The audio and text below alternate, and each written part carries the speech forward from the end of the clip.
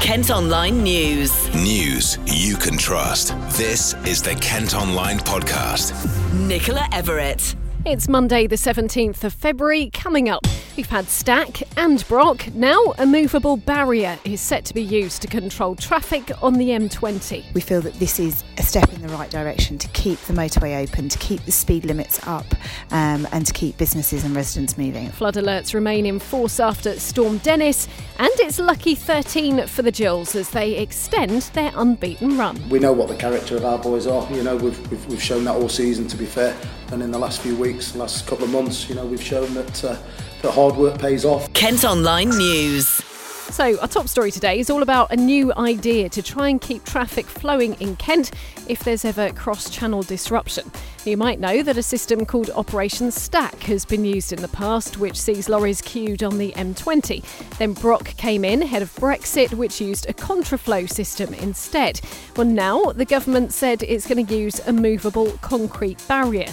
It can be set up within hours, doesn't need the motorway to be closed, and should mean not having to reduce speed limits.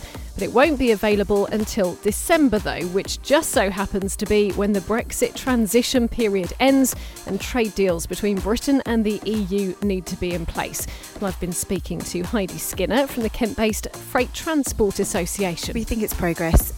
Certainly, we want to see fluidity of traffic on the M20. So we have been working obviously with a number of government agencies on Stack and Brock.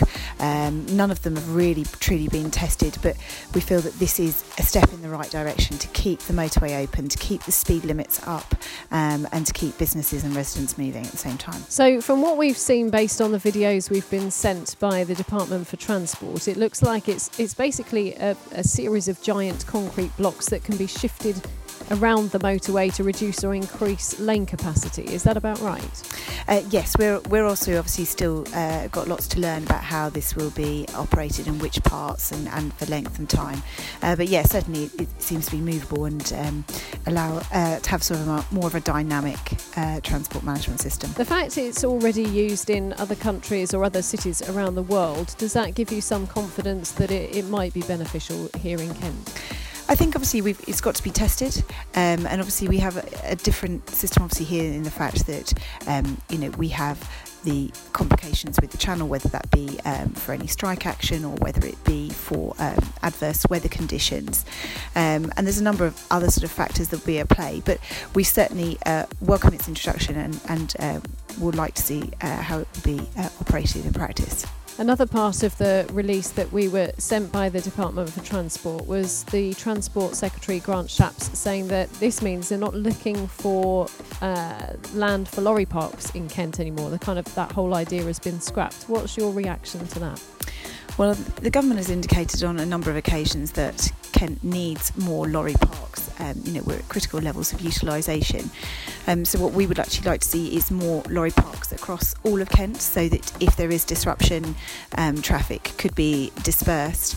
It is absolutely vital that our lorry drivers have somewhere to stop.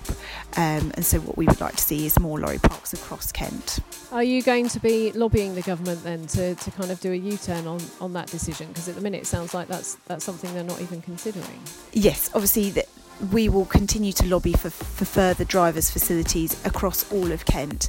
Obviously, it seems they have made a decision on this one site, but what we would like to see is more sites across the county to take the burden. Head to Kent Online to see a video of how the barrier works. As we mentioned, it is already used in cities around the world, including Auckland, Sydney, San Francisco and Vancouver. Kent Online reports. A woman's had a knife held to her throat by a man demanding money from a shop in Gillingham. A large amount of cash was taken from the store when it happened on the high street yesterday morning. Police say the member of staff wasn't injured. We've got a description of the suspect at Kent Online. Firefighters released footage of the moment he was knocked off his motorbike in a hit and run in Chatham. The 42-year-old suffered foot and hip injuries when it happened at a roundabout. Follow Kent Online on Twitter and Facebook to see the video, which was recorded on his helmet cam. Now, dozens of flood alerts and warnings remain in force across Kent following another weekend of stormy weather. There's particular concern for land south of Maidstone, including Yalding, which has suffered significant flooding in in recent years. Over the weekend, firefighters were called to trees falling onto properties in Deal and Sevenoaks, while part of a building collapsed in Herne Bay as Dennis battered the county. Marco Patagna is from the Met Office and says things are likely to settle down for a bit. No sign of any real, deep areas of low pressure beyond Dennis. Things actually do quieten down a little bit through Monday, Tuesday and Wednesday. It's still going to be very blustery Monday and Tuesday, but not as windy. And actually the little ridge of high pressure comes across midweek, which should give the quietest spell of all, I think, over the next few days. So sort of Tuesday night into Wednesday, a drier, less windy, brighter day. As I say, more systems coming in later in the week. At the end of the week, the jet stream we've been talking about, that tends to move a little bit further to the north and northwest, so it's more the north and northwest of the UK likely to see the worst of the weather, so southern parts might be spared some of the worst of the conditions. Obviously we're seeing all the spring bulbs popping up, but we are still in winter, aren't we? I mean, we mentioned the snow word. I mean, I know there's been some further north, but are we likely to still have any of that, do you think? Again, ongoing risk over the next few days. We will continue to see some sleet and snow, but chiefly on the hills across northern England, northwards, and primarily across the mountains of Scotland. Could be several more centimetres to come across the high ground of Scotland. But for southern parts of the UK, I think we do look as though we're spared with generally milder conditions. That's one positive, obviously, with the very unsettled conditions. The strong winds, the cloud, the wind and the rain tend to keep the temperatures up, obviously overnight. It does suppress them, obviously, by day, but it does mean that frosty conditions by night are less likely. A suspected arson attack has caused thousands of pounds worth of damage at a wetland site near Canterbury. A boardwalk was destroyed in the blaze at Hambrook Marshes in the early hours of Friday. It had cost £65,000 when it was installed in 2011. Police are investigating. And it's still not known when a skate park being built in Sittingbourne will actually open. It's been constructed behind Halfords and was due to be ready last October, but has been dogged by delays. A meeting's been told it has now been surfaced and finishing touches are being done. Kent Online Sport. Football, and it's lucky 13 for Gillingham. They've extended their unbeaten run in League One and moved up to 10th in the table after beating Doncaster Rovers 2-1 at a wet and windy Priestfield. Assistant boss Paul Rayner spoke to our reporter Luke after the game. Proud of the boys, the efforts they're giving, the rewards for the hard work they're putting in, and to be 13 unbeaten at this stage of the season is a fantastic effort. We know what the character of our boys are. We've shown that all season, to be fair, and in the last few weeks, last couple of months, we've shown that hard work pays off. And as I say, it was horrible out there, but you've got to give credit to Doncaster. They're a very, very good side. They played some terrific football under difficult circumstances with 10 men, and they're always a threat. So we were very wary of that.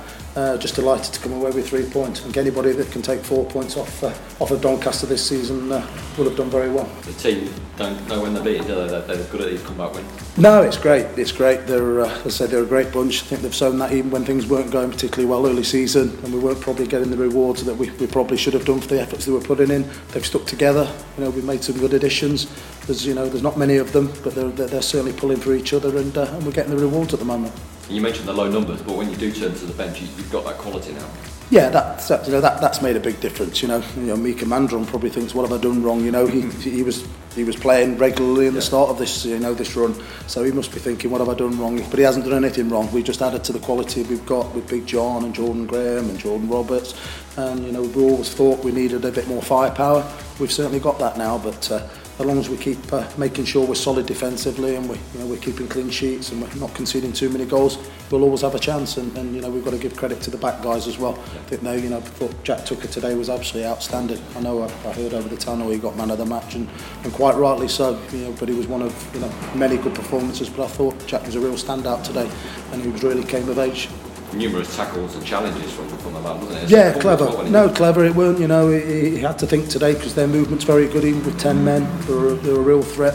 They're lively, and he really had to be concentrate and discipline today in his performance. And I thought he was excellent. It was quite an open finish, wasn't it? A little bit too open. Yeah, I didn't particularly like the fact that Ben Whiteman had that free kick at the end there, because somebody we know very well from our time at Mansfield. He came and joined us for 6 months, so he's got it in the locker to bend that in the top corner, so that was a slight concern for us, but obviously we saw that one out and 3 massive points for us. On to cricket, and Kent's Joe Denley's tweeted, South Africa, you have been amazing following the end of England's tour there. The trip finished with a 2-1 T20 series victory. Joe had previously top scored for England in their one-day games and also featured in the test matches. And in ice hockey, it wasn't to be for Kent's Invicta Dynamos in the final of the Southern Cup. They were beaten 6-2 by Streatham last night to lose 13-5 on aggregate. The Moes return to league action this weekend. That's it for now, but for more news throughout the day and overnight, just head to kentonline.co.uk. News you can trust. This is the Kent Online Podcast.